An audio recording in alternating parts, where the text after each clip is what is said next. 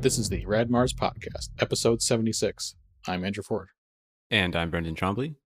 I'm Trevor Williams. I'm Roshi. French 75. That's a good cocktail. You never had it. I've not. I don't What's think in I it? have. Oh geez. It's like champagne, a cocktail cherry, and some other more boozy elements. But it's very, very light and sweet and tart. Tastes good. I think it's got sake in it. It's like champagne, sake, and like a little float or something. I don't know, whatever. Fancy I do cocktail. typically like the lighter, like fruitier drinks. Mm-hmm. Amaretto sour. That's sort of my go-to. I guess, wow. I don't know. A good martini is hard to get. But I also like Negronis because it's kind of hard to mess them up. Or That's a good one. I like that one a lot. I like anything with Campari. Yeah. I think I'm just a Campari guy. Whiskey Good old sour, spritz in the summertime. old fashioned. Bubbly. I don't recognize the names of any of the alcohols, so typically if I'm ever looking at like a drink menu deciding to order something alcoholic, I'm just like, what are the fruits that I can identify? Because everything else, like, is just sort of like, Greek to me. Yeah. You gotta try some more stuff. Go to a fancy bar. Go to Good Luck in Rochester, New York. Rated top 10 bars in the United States or something like that. They had. Well, I don't know if I've ever been to Rochester in my life. I don't know if I ever will be in Rochester. Yeah, before I die. It's not that great. Good Luck's good though. I think you should go to Rochester just to become an honorary like Radmars Rochester person. You're the only one. Red Marsman. Mm-hmm. Yeah. At some point when the pandemic has sort of burned its way through the world, you can come to the ashes of Rochester. Yes. When global warming raises all the water level, we'll probably be pretty good. We're next to the lake. We got fresh water. Nice. Come on down. You can pet my cat. You should definitely do an in-person episode recording at one of these points. Yeah. Oh yeah. Oh my God, we could do that. Could you imagine? Mm-hmm. What a world.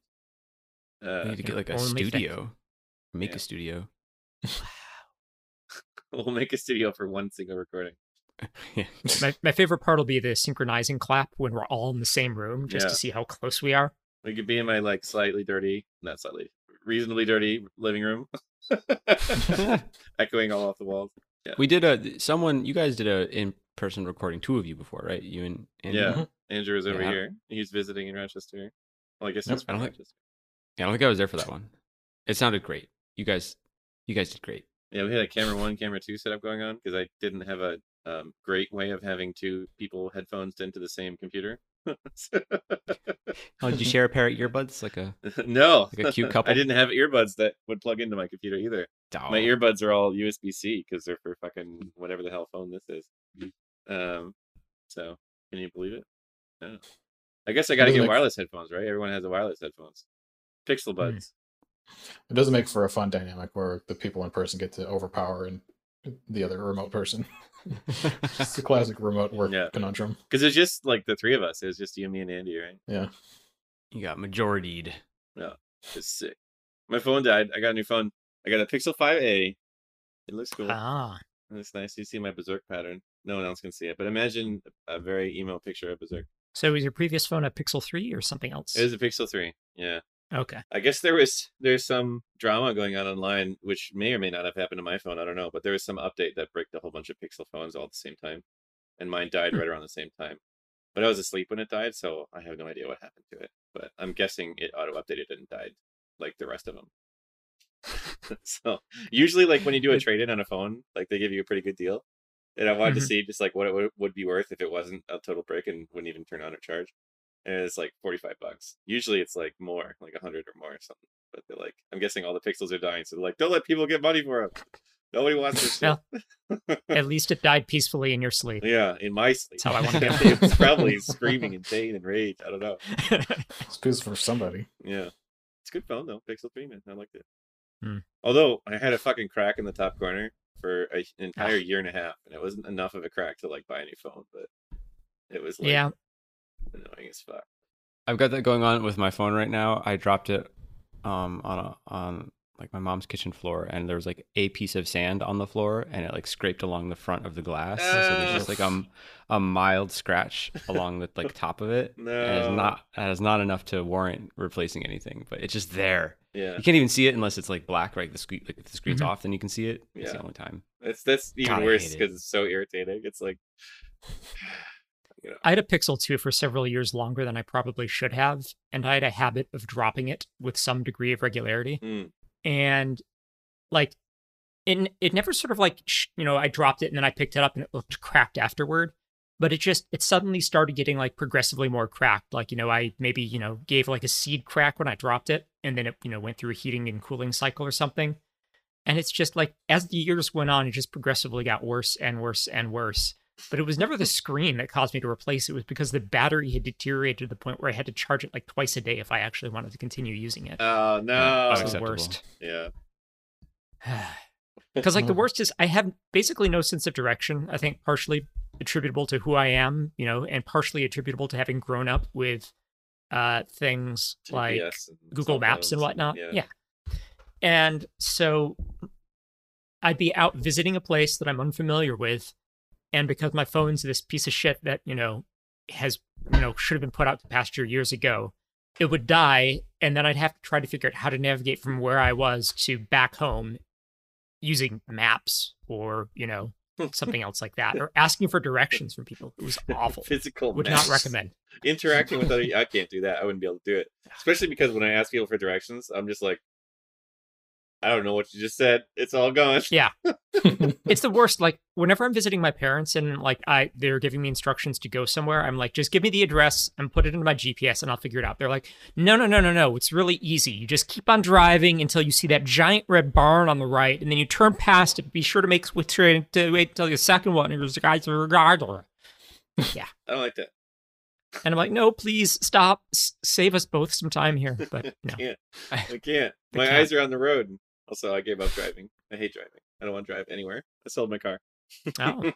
Years ago. I always thought those of us who grew up playing, like, I guess older school video games kind of like trained an innate sense of direction, because a lot of those games required you to have one. Like, I developed mine playing EverQuest. And I called it Dungeon Sense. Like, okay, those dungeons down there were like super maze-like, and EverQuest had no mini-map system, at least at the beginning. And you had dire consequences if you couldn't figure out how to navigate your way around those places. And I definitely brought that skill with me into the rest of my life. I wish that it worked that way for me, but instead I have like the experience where I was playing, Doom Eternal recently. And, these aren't terribly super complicated maps or whatnot, but I would find myself running in circles in them, just being like, I think this is where I'm supposed to go. And they even have a map built into the game itself. But even using that, I would still manage to freaking get lost. So clearly I never developed some sort of dungeon sense or whatnot. My favorite dungeon crawling retro game map sense thing, maybe I mentioned it before, but I played a little bit of Phantasy Star 1, which was originally for the Master System. And I don't know how they pulled this off.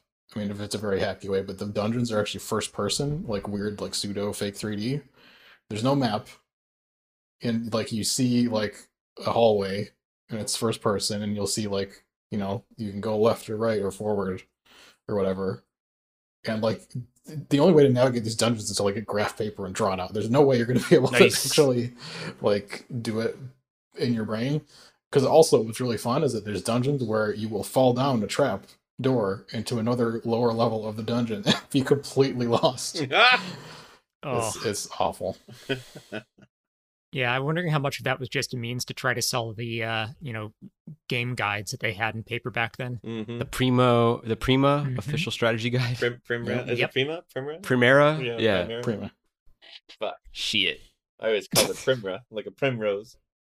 Maybe it was it. I don't know. We're all little children who can't read back then. I still can't read. Yeah, probably not. Audible, baby. Don't need it. Well, we were already talking a little bit about retro games, so let's make that our let's get to the topic. Let's do that thing Sick. where we talk about a topic. We talked about it. We're going right into the topic. We almost approached it completely organically, and then we just had to seize it by the throat and walk forward. Yeah, look it down the throat and say, "That's a gross throat." I say it's for the edification of the listeners, so they can be like, "What is this podcast about?" Dear listener, the podcast today is about retro games. Retro games. That's a broad topic, Brendan. Why don't you elaborate on the All topic? right, fine. So, I don't know. We could break it down in two ways. So we could talk about retro games, meaning like games that literally came out, back in sort of the retro age of video games, which I guess you could say is like the 80s and 90s. But there's also like a trend now of styling games like retro games, but they've come out in recent years and are more modern, and usually they're indie. And it's a cool, interesting, it's like a cool, interesting phenomenon that's definitely based on the fact that the people making those games grew up playing the real retro games, right? Yeah. And they're games that I love to play, and I like the look. I love the look of pixel art and 8-bit, or I guess everyone calls it 8-bit, but retro style music. All those cool things. And simple gameplay. Like all the games out there nowadays have like all the boom bam quick time events and the crafting, the 3D graphics and the crafting systems and everything else. And sometimes definitely need achievements. Yeah, tons of achievements. Sometimes you just like a game where you just jump over things and you're made of pixels. Yeah. I like those games. Well, there's a couple of things that are like worth mentioning here, right? Like tools have progressed to the point where pretty much anybody with any amount of like actual determination can make something. And B, a lot of these like classic games are very not simple, but like easy to like understand and create the guts for, because there's a lot of tutorials out there. The math for it is not that hard, specifically for 2D games as well. Like you type in Google for anything you want and you can like find a tutorial on how to make a platformer or whatever, in a couple hours of downloading whatever game maker you need. Unreal Engine, I don't know, can you make a 2D game in Unreal Engine? You probably can. I don't see why not. I don't know, it sounds like a hassle, but probably Game Maker and Unity. But the point that I'm getting at is that one person, a small team of indie people can make a whole thing that normally a studio would have made before, because technology has advanced to a certain point that it's a lot easier to make that. And I think it's worth calling out as sort of a corollary, and also kind of what you're saying indirectly. It's a lot less time consuming and, less costly to make, pixel art type assets than modern, really complicated 3D models with all sorts of random things that are the hallmark of modern AAA games. Modern AAA games are really fucking expensive to make. Yeah. That's only true if you scope your game properly, which some people are not good at doing. Yeah, I was gonna. And then the pixel art becomes more expensive. Yeah, well, 2D art becomes more expensive than 3D art if you do it wrong. I guess. And by wrong, quote unquote, I mean like. I don't know. I guess if you're talking about Cuphead, but if you're talking about like, I don't know, Last of Us 2, there's no way that like a 32 by 32 sprite is going to be more involved and expensive than hundreds of thousands of like fully rendered, normal mapped, multi-textured nonsense. But I guess that's whatever. And I mean, on top of that, like modern games, they have people wearing customized suits to do motion capture in order to do the animations of the characters. Like, you're at the point where you're hiring actors to make your video games now. That's definitely not something an indie developer is typically going to have the budget for. Yeah. I think there's also like an interesting dynamic though with the fact that people like don't really know how to do pixel art nowadays. Like it's not a thing that's taught, right? Like everybody, there's a million. Obviously, there's a lot of demand for it because of AAA games. There's a million artists out there who know how to, make 3D models, and there's a bunch of people who know how to do rigging and animation and stuff. And like, there's kind of like the population that can do pixel art is like just hobbyists like us, basically. Probably. And there's also kind of an interesting like angle with like something like fighting games where it's actually easier to do 3D, not just for like art pipeline reasons, but because imagine you want to change the frame data for a move. You want to make this one faster. Oh no, I yeah. move. I like if it's 3D, I make the animation slightly faster. If it's 2D, I have to redraw every single fucking frame of the animation.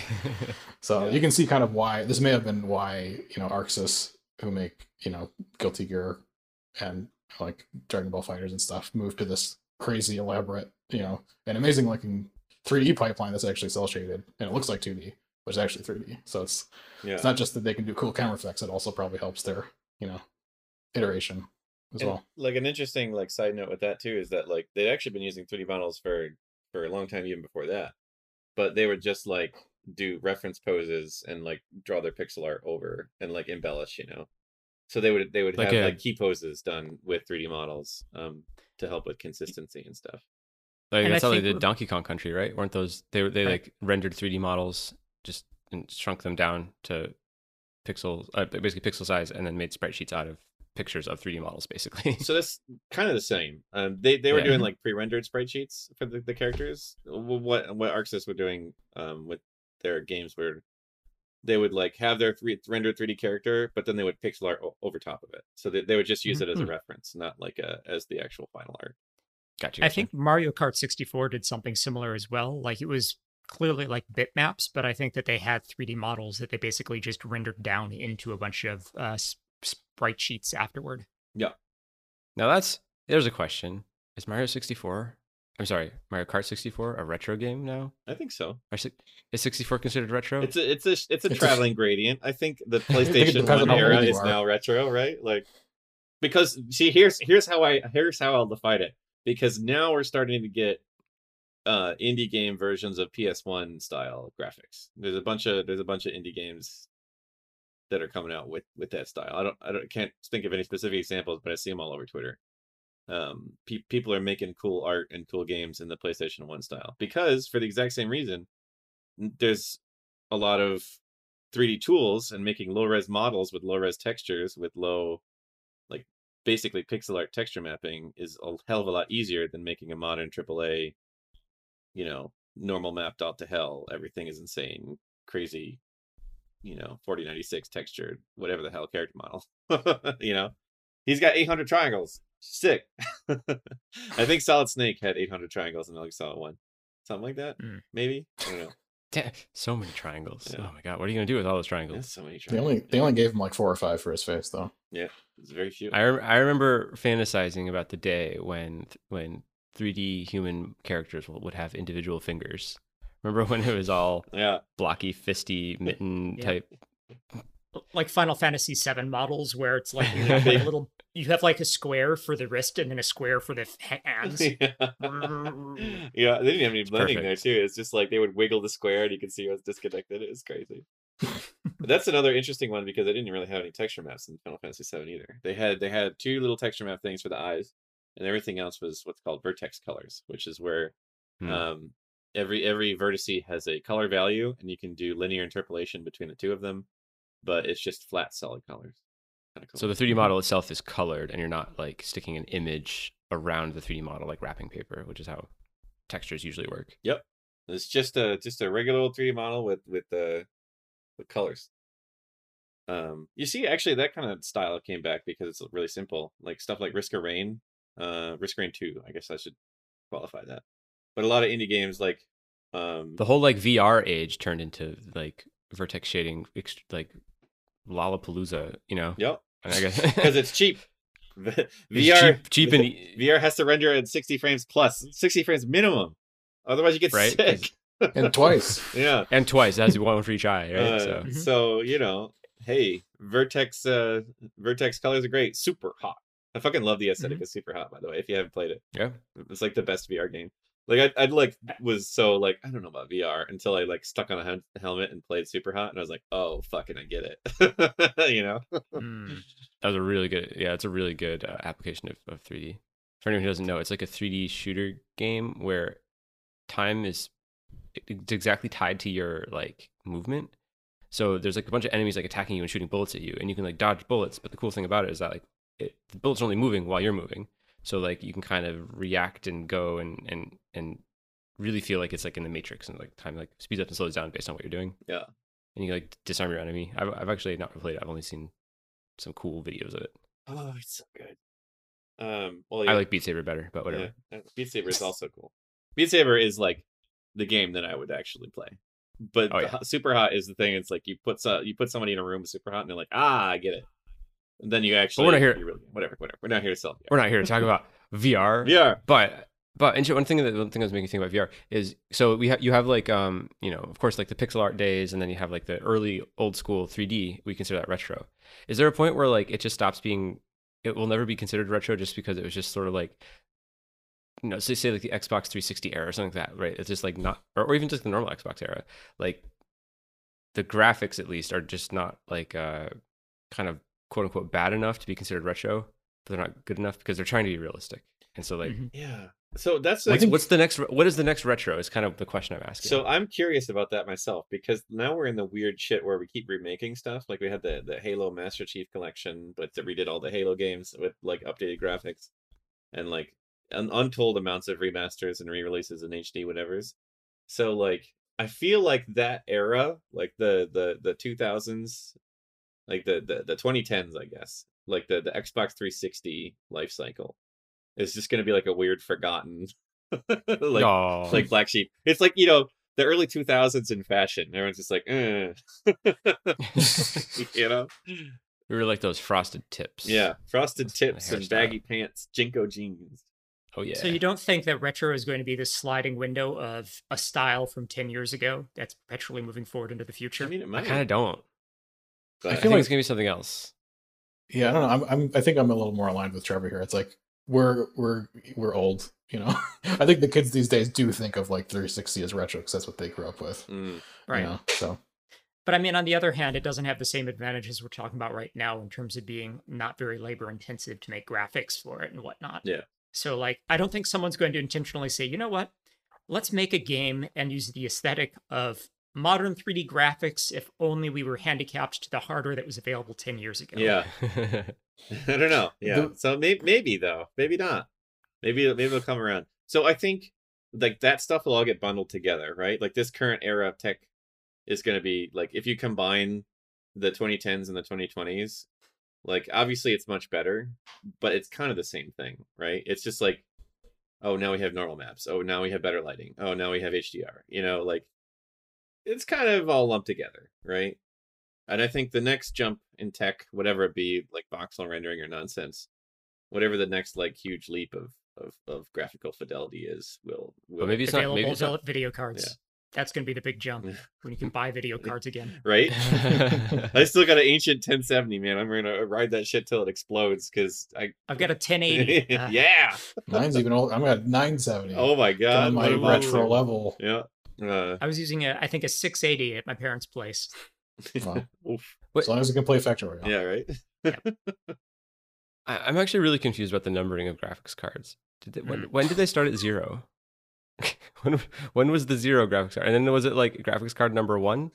And then it was a big deal when it became number 100? Well, they do like a series thing. So every, like, at least with NVIDIA, it's like every series is plus 100, and then they have different versions of that. But I guess it's because like you start at 10 and every series was another 10. We're going to have like a series 10 graphics card and a series 11? No, that sounds stupid. You want a 1070. They switched it though. It used to be hundreds, now it's thousands, right? It's always like the most significant digit because they went from like 900s to thousands, and now they're 2000s. Yeah. Yeah, I mean they're doing sort of like the equivalent of like number inflation, like you see in MMOs and whatnot as expansions go on. I mean, like originally, I think like they had a card that was literally called the GeForce, and then the next card that they released was like the GeForce 2. It was, yes. You're right. It was exactly that, yeah. Once upon a time, you would increment in numbers by 1 when you made your next product. Yeah. It was a very, very strange time. Think about the Xbox. They went from the Xbox to the Xbox 360, and then to the Xbox One X. Yeah. I always call that one the X-Bone. The X-Bone. Hell yeah. one Xbox, one Xbox. Yeah, please. Yeah. What's the new one called? Do people even have that? I don't know. Series? Xbox Series X? And Series S? It's awful. Right. I don't know what their branding people are thinking. It's Thank you, unbelievably PlayStation. bad. Thank you, Sony Entertainment America, for calling it the PlayStation 5. Seriously. And not the new PlayStation. Fuck you, Apple. Xbox Series X. That's going to be the sex box. Yeah, the sex box. I kind of Yeah. wish that Xfinity or like the Xbox people had just sort of pulled the trigger and said, you know what, we're going to go from the Xbox. The next one is the Xbox 3. Because it was all a marketing decision in order to compete with the PlayStation 3, and they couldn't have an Xbox 2 competing with the PlayStation 3. Yeah. But if they just sort of said, you know what, fuck it, PlayStation, Xbox 3, and you know what, we're going to beat them because the next generation, it's going to be the Xbox 5. Whoa, Bam. +1 Against +2. PlayStation 4. It's twice as good. Exactly. Make it a Y box. Yeah, Y box. I was gonna say they should add a new dimension. Yeah, XYZ box. Third dimension. Experience 4D gaming. That'll be on the market. Revolutionary. Yeah, anyway, we're lost in the weeds here. I don't even know what we're talking about no more. Retro games. The moral, Heyo. the moral of the story is that marketing has a hard time counting to 10. Yeah. Yeah. So okay, so let's talk about like these like this like re-revolution of indie retro games, right? So there's a couple of things also that I think are really cool. One, computer power is finally to the point where you don't have to optimize the shit out of everything to have a game that's fun anymore.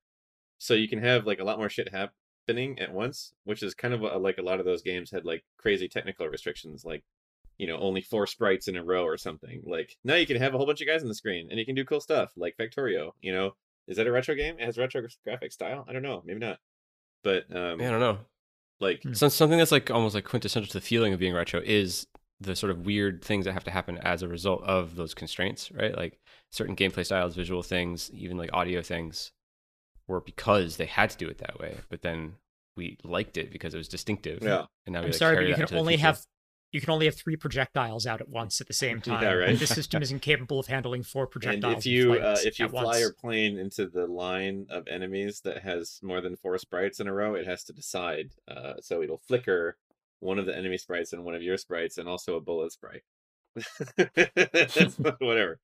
I guess that's one of my favorite things about like the kind of mid-period like arcade like bullet hell shmups is that when there's a lot of bullets on screen, the game slows down because it can't handle it much. But that makes the game easier. Yeah. And it's intentional. Like that, you can't if you play it at full 60 FPS, you're just gonna die. Time dilation. You should build that in there. Like the more bullets on screen, like it'll still render it. Obviously everyone's NRG, whatever the fuck gaming monitors are 240 hertz or something. It'll still render at 240 hertz, but your time will slow down and it makes a matrix noise. Yeah. They have to like emulate that when they do ports of like PC ports of old arcade shooters. They have to like manually put in slow down when there's lots of bullets on screen. I think it's probably worth talking about some games that we played recently that follow this sort of retro aesthetic we're talking about. Yeah. The first game that comes to mind, simply because I played it recently, I think on the recommendation of one of you all, was Loop Hero. Heyo. Yeah. Loop Hero is That's the one that interesting. we all played and then talked about on an episode, right? Yes. Insert that number here somewhere. 48 is the Loop Hero episode. They do a lot of weird emulation to like fake like CRT stuff and like weird monitor stuff to make it feel like a retro game, and B, it's more on the side of authentic in terms of like color depth and number of colors rendered and stuff like that. I'd put that in the same category as Shovel Knight, where Shovel Knight went to the extreme where I think they even have like an alternate rendering mode that is only 8-bit color, like actually 8-bit color, which is nuts, but whatever. Yeah, that's part of the artistry of pixel art, right? Is being able to creatively use like a very limited color palette, but then like dithering and all these other techniques that make it look like you have more colors, even if you don't. Yeah. So there's kind of 2 schools to it. There's the authentic side, and then there's the what your brain remembers side. So like the what your brain remembers side is where people are kind of going nuts, and their characters have tons of colors, and they have lavish color palettes, and they got way more than any 8 or 16-bit game could ever have. And then the other side of that is where people are trying to be more authentic and really trying to drill down, and like, their sprites only have 4 colors. And like, if you go to the NES era, that's like insane. Like a sprite can only have 4 total colors, which means that if you want to have transparency on your sprite, you can only have 3 colors. And your sprite is 8x8. So like, if you ever wondered why like shit looks so gnarly and like weirdly colored on NES games, it's because a character sprite, an 8x8 cell, can only have 4 colors. So, but you can do interesting stuff like for example, the original Mega Man. Like he is blue, black, like a cyan color, but his face has like a flesh tone to it, right? That's because they have a separate sprite on top of the Mega Man character that draws his face. Oh shit! So he's made of multiple sprites. Well, almost all characters are multiple sprites. Like Like for example, Mega Man's made up of four different cells, so he's broken up into 4 pieces. Mario 2, he has a flat white sprite behind his head for his eye color. His eyes are transparent, and certain like if you walk in front of the doors that like teleport you into the shadow zone, you'll see like that color behind his eyes because of like layer flickering stuff. It just blows my mind how incredibly technically limited like the NES and the games that played on it were. Yeah. Like, I mean, I think I've thrown this factoid out before, but like a screenshot of Super Mario Brothers shared on the internet nowadays is like 1 or 2 orders of magnitude more data than the entirety of the Super Mario Brothers ROM. The game itself. Yeah. Right. Yeah. JPEGs, man, they got a lot of headers. Yep. Oh man, that's nuts. Oh, I was gonna kick my fridge. Hold on a second. Kick the fridge. Okay. Kick the fridge. Yeah, I lost my train of thought. I forgot what we were talking about. But I was going to go back to Loop Hero a little bit. Simply, yeah. So I think that, so it went for both a sort of like retro style of aesthetic to the point where they actually had like renderers that you could turn on or off that sort of made it look more like a CRT monitor. But also in terms of like the gameplay itself, like the number of enemies that you went against were always limited to like, 4 or something. They basically sort of chose to take in some of the sort of technical restrictions you might have sort of encountered with a Nintendo game back then. And they also had sort of, similarly, like low fidelity sound effects and whatnot. I mean, it definitely felt a lot like I was playing an NES game from that era or whatnot. Yeah. I think more than a lot of indie games, Loop Hero really felt like it could be playing on a Sega Genesis or an N64, but it felt more like a Genesis game. It had so much darks with real bright colors. Nintendo always had that soft look, but and also the fact that like the entire screen would never update at once. It would always be this sort of like fade out effect as they're sort of like busily trying to draw out the old scene. That's my favorite little factoid too, is that like those old school RPGs and stuff like that, where they'd have the cool text crawl out and make a little noise like when someone's talking. It's just because they couldn't draw all the text at once. They couldn't draw that many sprites to the screen, so they would draw letter by letter. It's like I always thought they did it because it was fun and cool. They can't.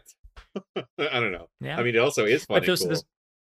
But like, and those are the sorts of restrictions that get carried forward into future games until they irritate the hell out of people. Like I remember the original World of Warcraft. They did like the when you start a quest, it's like here's the text out 1 character at a time. And it wasn't until later that they like added an option for you to see all the text at once, and then made that the default eventually. And in like modern World of Warcraft, though, like the thing is so small that like you really have to go out of your way to read it. You're really just clicking accept to go to the next thing. Yeah, whatever. World of Warcraft, baby. Yep. And that I feel like World of Warcraft is old enough at this point that it kind of could be considered retro, but they do keep on changing the game and the graphics and whatnot. I don't know if they're on the 2nd or 3rd iteration of like all the basic models, but like they've redone a lot of content in that game to modernize it. Yeah. I mean, they had the whole classic WoW thing, which is like a weird fourth wall breaking retro thing, right? Where they re-released their own whatever. And they're doing that again. I just read that within the last week. Like they're doing a sort of a new server running Legacy World of Warcraft, but with some updates to it that they were reluctant to do during the initial phase because they wanted it to be as close to the Legacy version as possible. Like they're increasing experience gains. They're like adding some convenience features for modern World of Warcraft. Oh man. It's weird. It's weird. What is original World of Warcraft retro now? It's got to be, right? That's almost 20 years old. Well, it's interesting because like at the time when World of Warcraft came out, everyone was telling it like the casual, like this is so modern. It was a lot more modern than like EverQuest, or whatever, right? Or what's the 2D one that everyone loved? Ultima Online, yeah. Yeah. The grandfather of them all, whatever. We can talk about MMOs for 200 years, but oh yeah. I don't know. It's interesting to me though, where they take like the aesthetic and the gameplay features of old games, but they also do things that you couldn't do back then. Specifically with Loop Hero, there's like way more shit on the screen that you could ever do, and like I don't think anyone would ever make a weird board game RPG game thing back then. I don't know. Maybe they would. Yeah, I was gonna say like that. To me, it feels like a very strange sort of anachronism almost. That kind of game being in that kind of aesthetic is like you'd never make a weird roguelike crossover board game time thing. No one would ever make a game like that back in the 90s. Yeah. Like that just didn't exist. Roguelikes did exist on console. I did bring it up way back when. Mm-hmm. Fatal Labyrinth on Genesis, but those are very rare. Dragon Crystal for between. Game Gear. Mm. I actually found my Game Gear recently and recycled it. Nice. Oh, well, goodbye, Game Gear. Yeah. Or just like even like simpler things like having a whole bunch of enemies on screen, you know, or just having collision detection that works, or just like higher frame rates or whatever, you know. One good example of this I can think of is Undertale. Hell yeah, perfect. Where most of the game itself is like very sort of like retro RPG type thing, with, you know, like low fidelity graphics, bitmaps, things like that, including like the combat system. And then like slight spoiler, you know, like at the sort of end of the game, like if you go a particular way, like you're in this giant Photoshop complicated, like, you know, evil plant trying to kill you, doing all sorts of weird trippy things that are definitely beyond the capabilities of a retro game. And I kind of feel like part of the reason why, you know, they chose that stylistic direction to go with the enemy is because it makes it a little bit disconcerting after you've been in this sort of retro game for this entire period of time. And then all of a sudden they throw you something which is clearly outside of that aesthetic. Yeah. Yeah, and that boss is the one that breaks the fourth wall and addresses you as the player and manipulates your game. Yes. Yeah, I do like the breadcrumb stuff leading up to that too. It's not like it only is like fourth wall breaking at that, but like even battle mechanic stuff. There's like, you know, like sometimes bosses will do things that like physically damage your UI of the battle game, not like your character, right? You're like, what the fuck? You know, it's just very clever. I don't know. Super great love letter to RPGs and old school gaming. Absolutely played it. Yeah. And I think, as we mentioned before, the guy who made it got his start at making mods of, you know, like, what was it, Earthbound ROMs or something? Oh shit. Yeah, he's very, very deeply influenced by Earthbound. Also, I think a lot of the stuff in the soundtrack, some of the sound fonts might be like pretty much the exact same sounds as those on the Earthbound soundtrack. Can you talk about the concept of a sound font? That sounds awesome. I don't know what that is. Yeah. Oh yeah, so that's kind of I don't know, it's more of a software term, I guess, more recently. I mean, this guy's is kind of analogous to, you know, font for text. It's not I prefer my explosions in Times New Roman. Yeah. Yeah. the explosions all have to have serifs on the edges. Yes. I like serifed explosions, please. Yeah. Yeah. It's easier to read in print and harder to read on screen. Easier to hear in print. I only want monospaced audio tracks. Yeah. Well, that's digital, right? It got no weird human error in it. I don't know. Sorry, continue. Yeah, so I guess it's sound fonts are kind of a thing that are more it's kind of a weird term, I guess. I think it kind of more refers to, you know, when you use like one sound to represent an instrument and kind of that sound just kind of gets pitched around. It's basically analogous to how the Super Nintendo sound chip worked, which is like it played out like a little sample of a guitar playing one note. And you hear the guitar playing, and it didn't like you play it up this real high note, it would be shorter and faster because it could just play it at a higher pitch, right? So it was playing samples of real instruments just like pitched around rather than doing any kind of like synthesizer thing like the Genesis did. So it's like all of the dog bark sounds in Undertale. Yep. Yeah. Oh. Okay. Sorry. Yeah, like there's a song that's just made out of the dog barks. So I mean, that just like makes so much more sense as to why so much of SNES music has that kind of texture to it.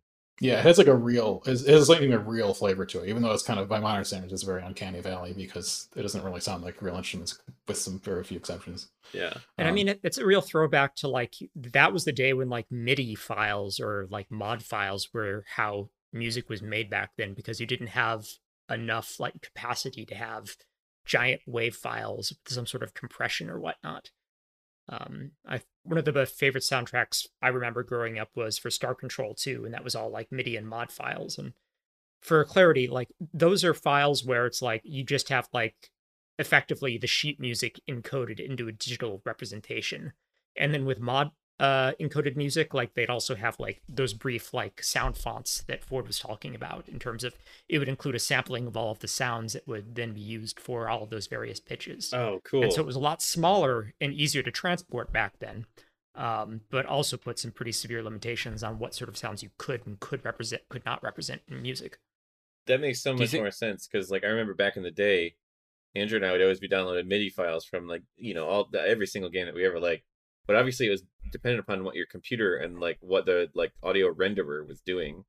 You know, it'd be like and your sound card back in the era where sound cards mattered. If you Blaster downloaded the instructions for how your computer would draw a JPEG, and it would be different on different people's computers. Yeah, yeah, that kind of blew my mind. It must have been really frustrating as like a composer back then. So it's like it's just going to sound different on different people's computers. Not drastically different. So there's a thing called the standard called general MIDI, which you probably heard that phrase before. That kind of defines like there's a set of sort of instruments that it's like this one is like the square wave synthesizer, here's a guitar, here's like a set of drums, and like all these like sound cards that are kind of supposed to conform to this standard and say like, okay, this thing can make this sound somehow, either via a synthesizer or like some sampling thing or whatever. So they kind of sound roughly the same, but they all these different, you know, brands, Yamaha, Roland, all these other companies would make their own versions of that stuff. So yeah, I just remember like people, you know, talking online about like, oh, when you play Doom, you gotta buy the Roland SC880 like sound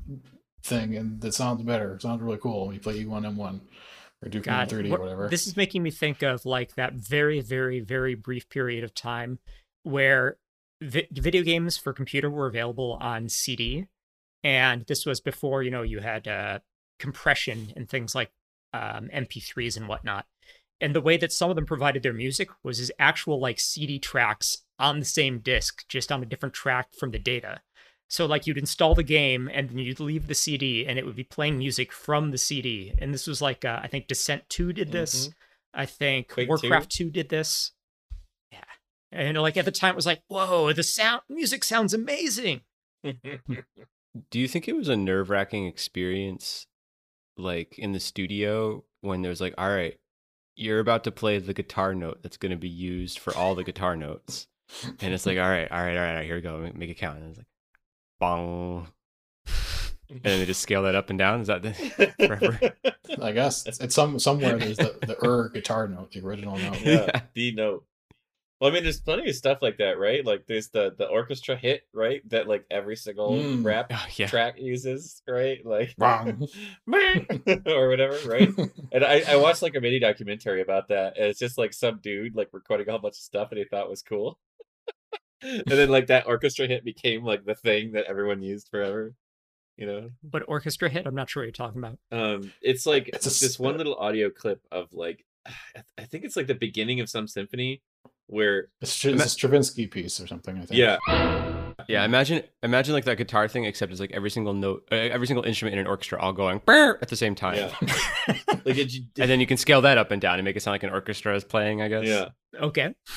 God, I don't remember why I know this, but I'm pretty sure that like there was a really crunched down version of it in the X-Men arcade game Sound Test, or like whenever you would like put a quarter in, it would play like a little melody, and like all the notes would be that orchestra hit. Like it's just like, you know.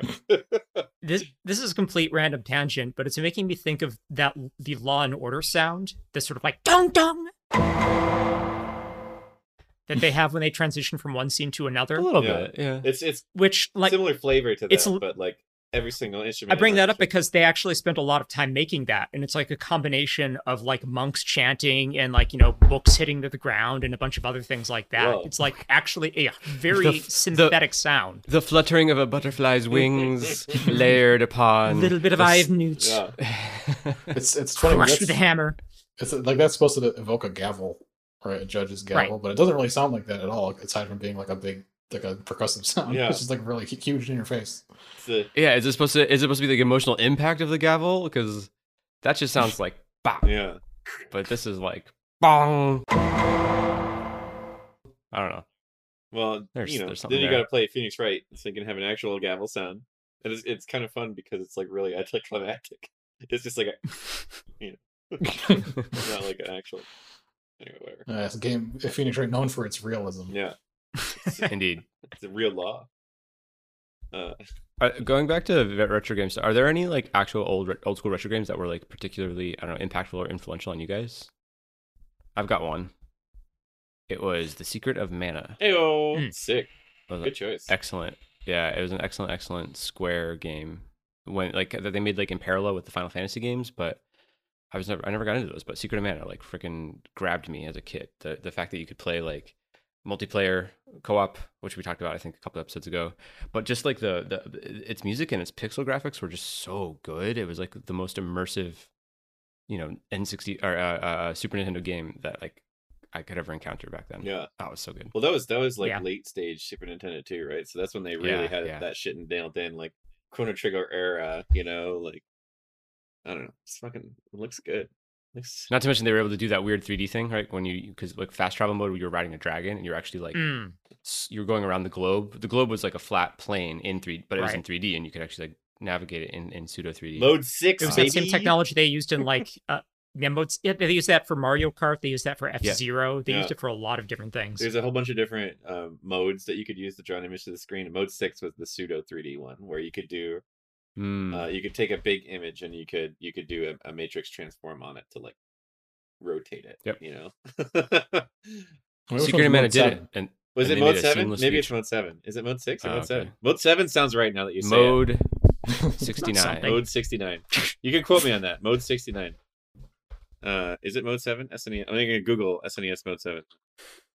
What, we're gonna fact check ourselves? That's actually the secret, like Oh, it is mode 7, you piece of shit. Oh my god, I'm an idiot.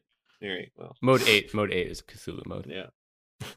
Oh, I just also want to point out that it's a funny thing with certain Super Nintendo games where they actually some games had a chip in the cartridge to do extra fancy graphics processing. Yeah. So they were really hard to emulate for a while because they had to like, this new game has its own chip in it. I think like Star Fox. I think the rotating. Star Fox is a big one for the 3D stuff. I think the rotating thing we talked about before in Yoshi's Island may have been really something like that. Because I'm they not did sure. Some of that with some of the Mega Man X games as well. I remember those were some of the later ones to get emulated properly, and it was because I think one of the bosses was like jumping around and rotating around in the air, and I think they had some hardware on the cartridge specifically for that. Oh wow! Rotating pixels needs a new chip. Well, I mean, think about it though. Like, how do you do that? You got pixels. You can rotate 90 degrees easy. How are you gonna do an arbitrary rotation? Fucking math, man. It's crazy. I don't know. That's when you think about something like that, right? Sonic the Hedgehog. The guy's moving around in all these different directions. They had to hand draw all of it. There's a lot of different blast processing. I thought that's why he was just like a blue ball, so they didn't have to do that. Yeah, well, I mean, there's a lot of different rotations to that blue ball, and his regular run has like multi-angle stuff. Oh, you don't have to be a ball. Yeah, that game has like insane tech behind it. Like they slopes are hard now. They have like like not just a 45 Loop-de-loops. slope. They got loop-de-loops. They got like multiple angles of slopes. Like shit's crazy, man. Yeah, that was like one of the first games I ever played in my life was Sonic 2. So I thought it was fun. I was like, oh, it's cool. You run around as fast as the Hedgehog. It's great. But I'm sure at the time it must have been mind blowing. Like, no other game had that sense of like momentum and stuff like that. Mm-hmm. It was pearls before swine. Yeah. You couldn't appreciate what that meant. I mean, makes sense. I don't know. I guess I don't know. Sonic 2 is probably my pick for the most influential indie game, but I wasn't really into games back then. Like I would indie game, not indie game, retro game. Like I didn't really, I wasn't like into it, until the PlayStation 1 era. I wasn't like obsessed. all of my like actual most influential games are PlayStation 1 era stuff, like Xenogears, Final Fantasy 7, Metal Gear Solid 1, Castlevania Symphony Night. I don't know. Yeah, I feel like I'm a little bit older than the rest of you. I think my sort of like formative years are mostly with the Super Nintendo era, but like I feel like I got started the same time that like video games were around as well. Like I started on an Atari, did a little bit of Nintendo and Super Nintendo. But I do feel like there's something about like the Super Nintendo era where it's like, the first set of games that kind of, I don't know, like I want to say sort of felt real to me in a way that the Nintendo games didn't, but I'm thinking like Super Metroid, for example. Yeah. The sort of like atmosphere of that game, the sort of like, comprehensiveness of the vision. Like it just sort of like, was completely different than even like, the Metroid or, Metroid 2 for the Game Boy or whatnot. It's just, it was just such a dramatically different experience and such a huge, leap from the Nintendo era. Well, I think it's like the perfect Everything else. intersection of like the ability to execute high ideals, the technology being there, and the tools also being there. Because you get a similar Mhm. thing with like late stage, like PS2 era games, where they're like really maxing out the technology, and they're really like doing things that like you're like, ah, yes, this makes sense, right? Like this is what I wanted out of a 3D game. The SNES era, like late stage, was like, oh yes, this is like the maximum potential of like what a 2D platformer could do, you know? Like that Mhm. like is awesome. Like Metroid is the perfect example. Super, like if you look at Super Metroid 1 on the NES or whatever, or Metroid 1 on the NES, they're like, oh, Mhm. okay, like I see what you're going for, but there's a lot of imagination going on there, Right. you know? You look at fucking Super Metroid and you're like, fuck, this shit's Yeah. awesome. Like it's just so well made, you know? Like the right budget, the Yeah. right direction, the right tools, the right timeline, the right technology. Like, it's like the apex of that little thing. And I mean, I guess whenever I think of like retro pixel games, I typically think more of like the Super Nintendo era than the sort of like Nintendo era or Yeah, I whatnot. agree. Actually, yeah. And I feel like part of it's because of what Roushi's talking about, the fact that it felt like sort of like the apex of, Mhm. sprite-based side-scroller jumper games. Yeah. Although Yeah, when I think about like Loop Hero, for example, the graphics definitely had more in common with Nintendo than Super Nintendo. Yeah, I guess so. I guess that's more of like what your brain's getting at, right? Like they Mhm. evoke the feeling of the 8-bit era without being restricted to actual 8-bit color, Right. you know? Which is kind of a drag if you've ever tried to do it, which I have multiple times. It's really hard to make something that doesn't look like shit with 8-bit color, depending on how accurate you want to be, especially if you're going to use the actual color palette from the NES, which is trash. It looks so bad. I just So wanted Ford, what about you? oh, my like formative game. Yeah. Yeah, I was gonna say it's kind of funny that I've almost the opposite experience of Roush to a small extent, even though we're the same age. So mine would be like Fantasy Star 4, actually going back to Fantasy Star on the Genesis, which was awesome. Just like a first time I played a game with like a really like emotional story, and like the music was great, and the graphics are really good too. Yeah. Like it has these like manga style cutscenes. Like you never see that in like a 16-bit game, really. Like cutscenes that are like actually really well drawn. So I thought that was pretty cool. It was It was awesome. funny because I actually did get into games kind of in the Genesis era because I was kind of a Sega fanboy at a Saturn, so none of that like like 32-bit era really hit hard for me because it's like, oh, these games, there's not very many good games for this console. Yeah. Got some good old Disney games. Lion King game and Aladdin game. I played those a lot Yeah. on the Genesis. Well, the Super Nintendo version of Aladdin is awesome. It's worth looking at. I think the Genesis one is a completely different game. Wait, really? Yeah. I wonder which one. I'm pretty sure I played the Genesis one, but I'd have to double back. I don't know. They both look cool. I know I played the Aladdin one. You want to know the Lion King one is fucking stupid. The Super Sega Genesis Lion King game. Andrew and I, we went to this awesome little store in Rochester called Game Craze, where they have like just anything you could ever want in terms of old hardware you could buy. And they had the same Sega Genesis version 3 that Andrew and I grew up with, so he got one and controllers and a couple of games and stuff. And the clerk was like trying to upsell us. They were like, "Oh shit, we gotta get Lion King. All right, sick." And we take it back. We start booting up, and it's like it's oh my god, it's a nightmare. That game is so hard. Yeah, they're super. It looks so good, but the collision detection just like doesn't match the sprites. It Yeah. just feels like so bad to actually play. And it's it. not like good hard. It's like poorly made hard. Like, my movement is bad, my collision is bad, my character controlling is bad, but the graphics are A+. So I don't know. Who knows? Yeah, I also can't imagine what it's like to back in the day port a game between those two consoles. Like nowadays, it's like everything's Unity, everything's runs Unreal. I mean, you gotta optimize stuff for Switch, and that's where things fall over. But like Genesis and Super Nintendo, completely different hardware. Well, right, like especially the yeah. especially the sound chip. Like nowadays on the PS4 Plus, everything is the same hardware, same type of stuff. Like PS2, PS3, PlayStation 1, Super Nintendo, whatever the fuck, all those eras, the hardware is wildly different between every different console. Like every Yeah. single piece of it is With- different. Like Were there any games that were made for both the N64 and PlayStation 1? Because I feel like that's about the biggest gap in hardware I can imagine. I doubt it. It can't be right. Like, the size limitations alone. Like Right. the N64 carts could only have like 100 megabytes or something. Like I thought I remember than reading that. something about like an attempt to port Resident Evil 2 to the N64 or something like that, and it was going to be like 20 cartridges. oh my god. I mean, maybe. There are also some weird ports. Like, wasn't StarCraft? There's a StarCraft port for N64. I did play the StarCraft on the N64. I actually kind of liked it. You could play StarCraft on the N64. Oh my god. Yes, it was weird. It kind of worked, kind of didn't. You know, you have to like save like groups of units or whatever. Like you end up assigning them to your like C buttons, like your 4 C buttons. What? Yeah, and you have to scroll on your map with your joystick and everything. Oh my god. I ended up playing through the main campaign with it, I think. Wow. That was a long time I'm ago, like yeah. looking at this. This is crazy. They have a little menu for like you click on the barracks and you hit the C button to build a marine. Like, wow. Yep. That's nuts. I don't know. It worked better than you would expect. Yeah. Still, yeah, not the same as the PC though. Especially if you want to do any kind of significant actions per minute. Yeah, I guess not. They're not going to have a intense PvP. I don't think the N64 had any online capabilities.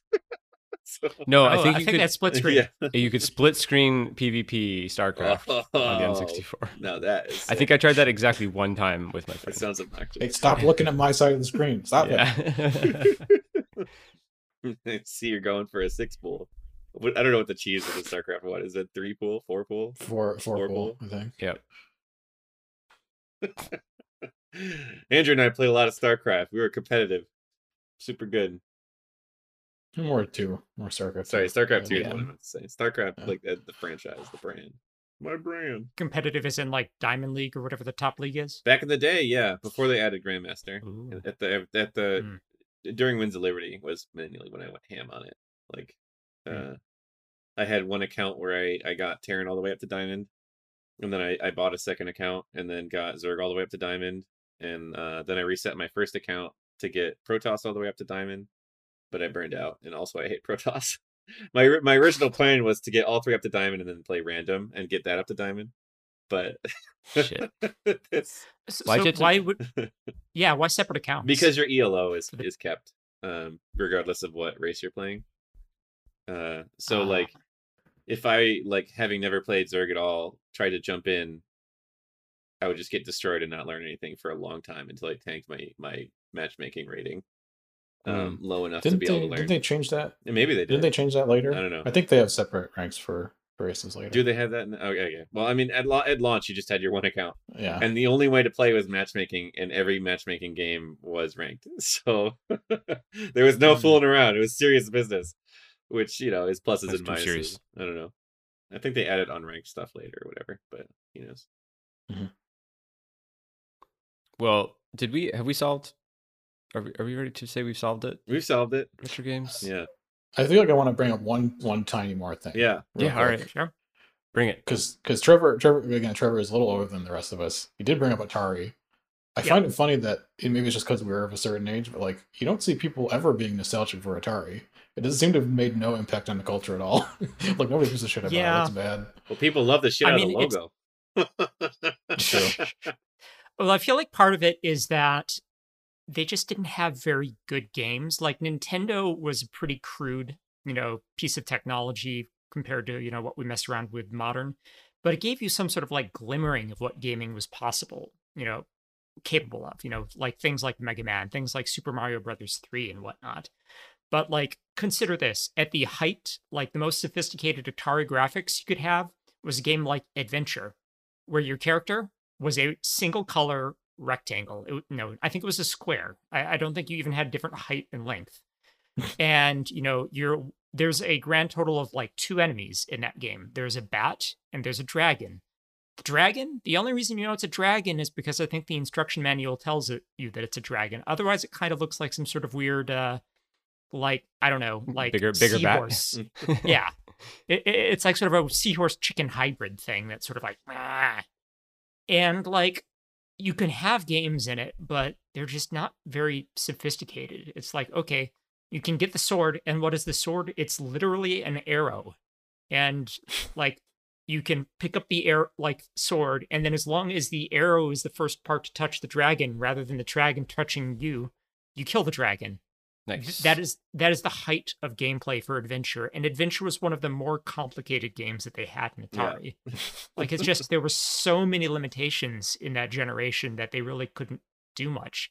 I mean, it goes back to like Space Invaders, where it was a side effect that as you killed off more of the invaders coming down, the game could do updates more quickly because they didn't have as many characters to render. So the fact that the game got harder and the Space Invaders started moving faster as you killed more was a side effect of limitations of the technology rather than, intentional game design. I was gonna say like maybe Atari is the wrong example, but to go back to more like classic arcade games, and we didn't really talk about those as retro games because they're absolutely retro. But I think they weren't so impactful, at least from our point of view, because they were kind of like played by like an older generation than us. But that older generation didn't keep playing video games, right? They kind of played them and then mostly stopped. Whereas we played the next generation of video games and then kept playing video games as they came out. There's like a generation sort of barrier there. Yeah, I mean, Yeah. not though, There's because also- there's a lot of influential stuff like Missile Command and Asteroids and Pong, even, right? Like, well, that stuff is still pretty heavily influential. Yeah, and those are the first ones too. We should also point out that this didn't happen really during our lifetime. I don't think there's a whole No. video game crash. Oh, Right? The industry just kind of collapsed because of oversaturation or something, Yeah. and then kind of people sort of wrote it off, and then kind of when the NES sort of blew up again. So there was kind of a gap when like video games were just kind of dead. like as I a- guess they were as a also medium. just really bad. Like the vast majority of the catalog for the Atari is awful. Like they're just poorly made games. It's like basically a tech demo. Like if you took a game jam and then put it in a box for $60, like that's the level of game you get in an Atari game. Like the Yeah. general most Atari games are like that. I think I remember that part of the Atari crash was because of things like they did a ET game where Infamous they had game. like they had literally like a month to implement the game end to end in order to, do the same sort of marketing. And so it was a piece of trash that was really expensive and ended up sort of like doing more to fill landfills than, actually get played. But yeah, I think that was sort of the death knell for that generation. It's There's a whole history to that. We can make an entire Yeah. like episode. that about that if is we want that to. is worth like early game design, early game industry history.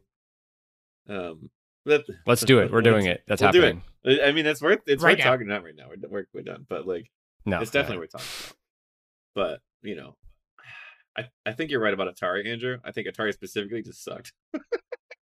Like there's some gems on there, but like it's just I don't know. There's not enough. The limitations are too high for there to be enough gameplay for it to be really, really something you could get engaged with. You can really kind of only see the potential. I mean, the fucking controller has one button on it. What are you gonna do with that? I don't know. I guess the NES controller has 2 buttons, but it's twice as much. Select and start as well. Yeah, I Wow. guess so. It's kind of fun to think about the technical limitations of that too, because it's like you have start and select, and then up, down, left, right. So that's 8 inputs. So your input buffer is only 4-bit or 2 bytes, or 1 byte because it's 8 bits. So it's 8 Mhm. 8 on-off switches basically, which is that's what you read. It makes it a lot more technically There it easier, is. And then the Super Nintendo has twice as many buttons, right? Because it's got I had twice as many anything. I had twice as many bits. That was the whole point, yeah, right? I guess you're right. But it's also, it's a power 2, well, a double. So Yep. it makes it a lot easier. Of course now it doesn't matter, but back then it did. It was interesting how there was this period of time where every generation of console added more buttons to the controllers until they finally got to like, peak button capacity. And then they just sort of, iterated from there, unless you were the PlayStation, in which case you basically release the same controller over and over again. Do they make it a little bit I mean, nicer every time though? It's like a nice little upgrade. Every time you're like, this is the one, this feels great. And then you pick up the latest one, and then you pick up your old one, you're like, this just sucks. Why would I ever think this is good? I don't know. Yeah, how do they do that? It's not like it's not like our hands changed, right? It's just nicer. It's nice. They just did a good Ooh, job. ooh. Yeah. Although I don't know, I think the PlayStation 4 controller really is something special, and the PS5 one is not a huge upgrade. There's some cool technical stuff in it, but mostly it's just a visual look. I don't know, but it is cool. I don't know if you know of this, but it's the final side. The PlayStation 5 controller has like these really cool like analog like programmable trigger Did you say analog? anal log. Yeah. And it's filled in with brown trout. It has programmable like tension on the triggers. So like you can like programmatically switch how hard it is to like pull the triggers. It's so cool. Oh, like a haptic feedback Yeah, thing, like right? a haptic feedback thing. They That's had this cool. like tech demo that came with the PS5 where like it's like kind of hard to squeeze for a while, and then once you pass a certain threshold, it's like really easy. So you really feel like you're like like pulling something, you're like, got it. All right. And there's a nice ka-chunk, like a physical ka-chunk, you know? It's cool. I didn't think I want that. Feel you. Like, but haptic feedback, man. You gotta get that in VR. Fill your games with chunks. As my side to your side, I just saw a map of other euphemisms for pooping across like the Oh, world. God. My favorite one was in like mid northern Sweden, and it was Build-A-Bear. I gotta go build a bear. Be right back. I mean, I hope that company didn't see that when they named their product Build-A-Bear. Poop. Okay, so yeah, we have solved retro games. Clearly. Yeah, let's take a break. Okay, see you in a minute.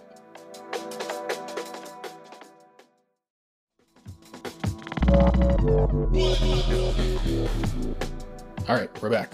Do you guys want to do? Hey, check this out.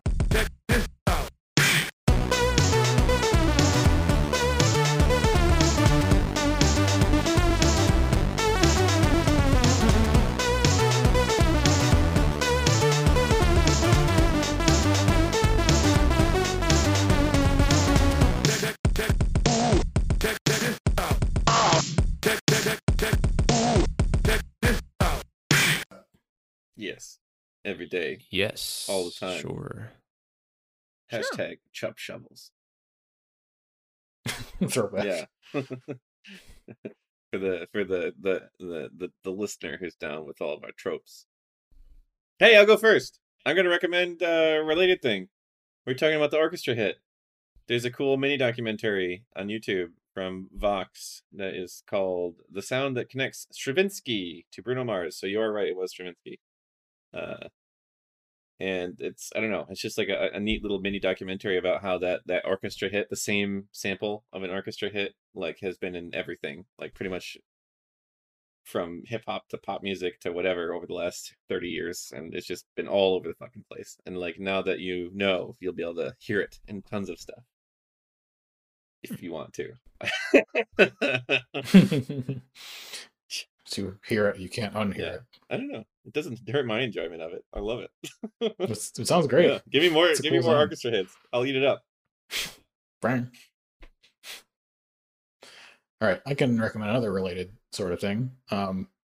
Did you know that CRTs don't necessarily use square pixels? CRTs don't use pixels at all. Games use pixels and they become something on a CRT. So there's an interesting video called Capcom Arcade Aspect Ratio, CPS1 and CPS2, which is kind of about how different games like Street Fighter kind of use different aspect ratios for different screens, and how that relates to the actual pixels. So sometimes if you're playing a game in an emulator and it's using square pixels, it looks wrong. So don't do that. Play in the right aspect ratio, and this video will help you do that, understand why it was like that. So it's pretty cool. Little tech thing that people don't really realize about retro games. I will watch that like tonight. I love that stuff. I can go next. I just watched the animated series Harley Quinn on HBO Max. It's good. It's sort of like a modern or adult-oriented, take on the DC Comics characters, and definitely not sort of canonically continuous with a bunch of the previous versions or whatnot. I enjoyed it. It's a different experience. Sick. Which isn't focused on like Batman. So, though he does show up. I gotta look up what this looks like because oh wow, I love the animation style. That's cool. Neat. Yeah. I think there's Alright. 2 seasons, and there's a third one that they're working on. That's it. Cool. Sorry, I was just making sure. I was assembling mine.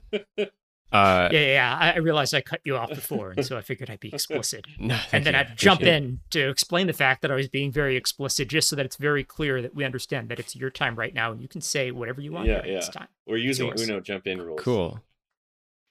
I'm so super ready to talk when you guys are ready to let me Mhm. talk. All right, it's happening. This was the first tutorial that the best tutorial I looked at when I was like kind of learning how to do pixel art. Since we talked about pixel art today, the best way I can describe how to find it is just search for "so you want to be a pixel artist" on Google. But I can also say it ends up being on yarninja.com/pixel tutorial, and it's got like 15 chapters. And it goes through like a lot of really cool rules about pixel art that you might not like intuitively understand, but that once you see it and once they explain it to you, you're like, oh yeah, of course. Like outline black pixels should never be on right angles with each other. You should always make them diagonals. And if there's ever a corner, you should delete the corner. Like that kind of stuff. Although sometimes you break that rule. But yeah, the best part about it is that the site looks fucking old as hell. It's like some 90s, some 90s HTML site, but the info about pixel art's real good in there. So give it a look if you are interested in the artistry of pixel art, which is its own cool thing. All right, cool. So you can find me on Twitter at Radhesion, also soundcloud.com/adhesion and adhesionbet.bandcamp.com. Where can people find you guys? You can find me on Twitter. I'm at the Brendo. I'm also on Twitter at Heckbringer. And you can get in contact with all of us at Team Red Mars on Twitter, redmars.com, and redmars.itch.io. Say hi. See hi. Hi. Yep. And this episode was edited by Andy Mindler, even though he's not here. Thanks, Andy. And music in this episode and all episodes was by Andrew Ford. Thanks, Andrew Ford. You're very welcome. Nice. Great job. Cool. Yes, excellent. Excellent work, everyone. All around. We did it. All right, retro games Solved. are officially still retro. We did it. We did it. I think we agreed that they were a sliding gradient, but maybe not. We didn't agree on We anything. didn't agree on nothing. Here on Team Red Never Mars, shall we. we will make a point and offer a counterpoint and take no sides. Fair Yeah. and balanced. That's No, our slogan. no. Yeah. Ah! Okay, bye. Bye.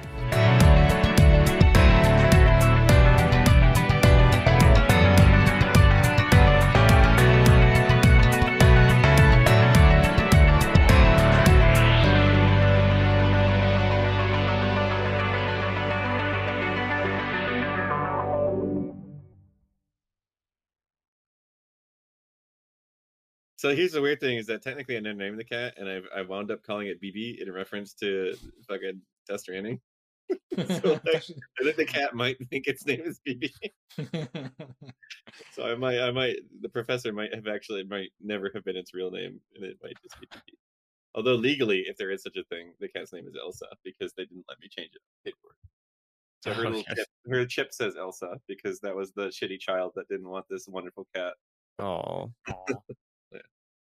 Who knows? Who knows? Elsa. I hope they had a Sounded like different cat named Anna. That was a red cat. It sounds like she didn't have any trouble letting it go. Ah! God.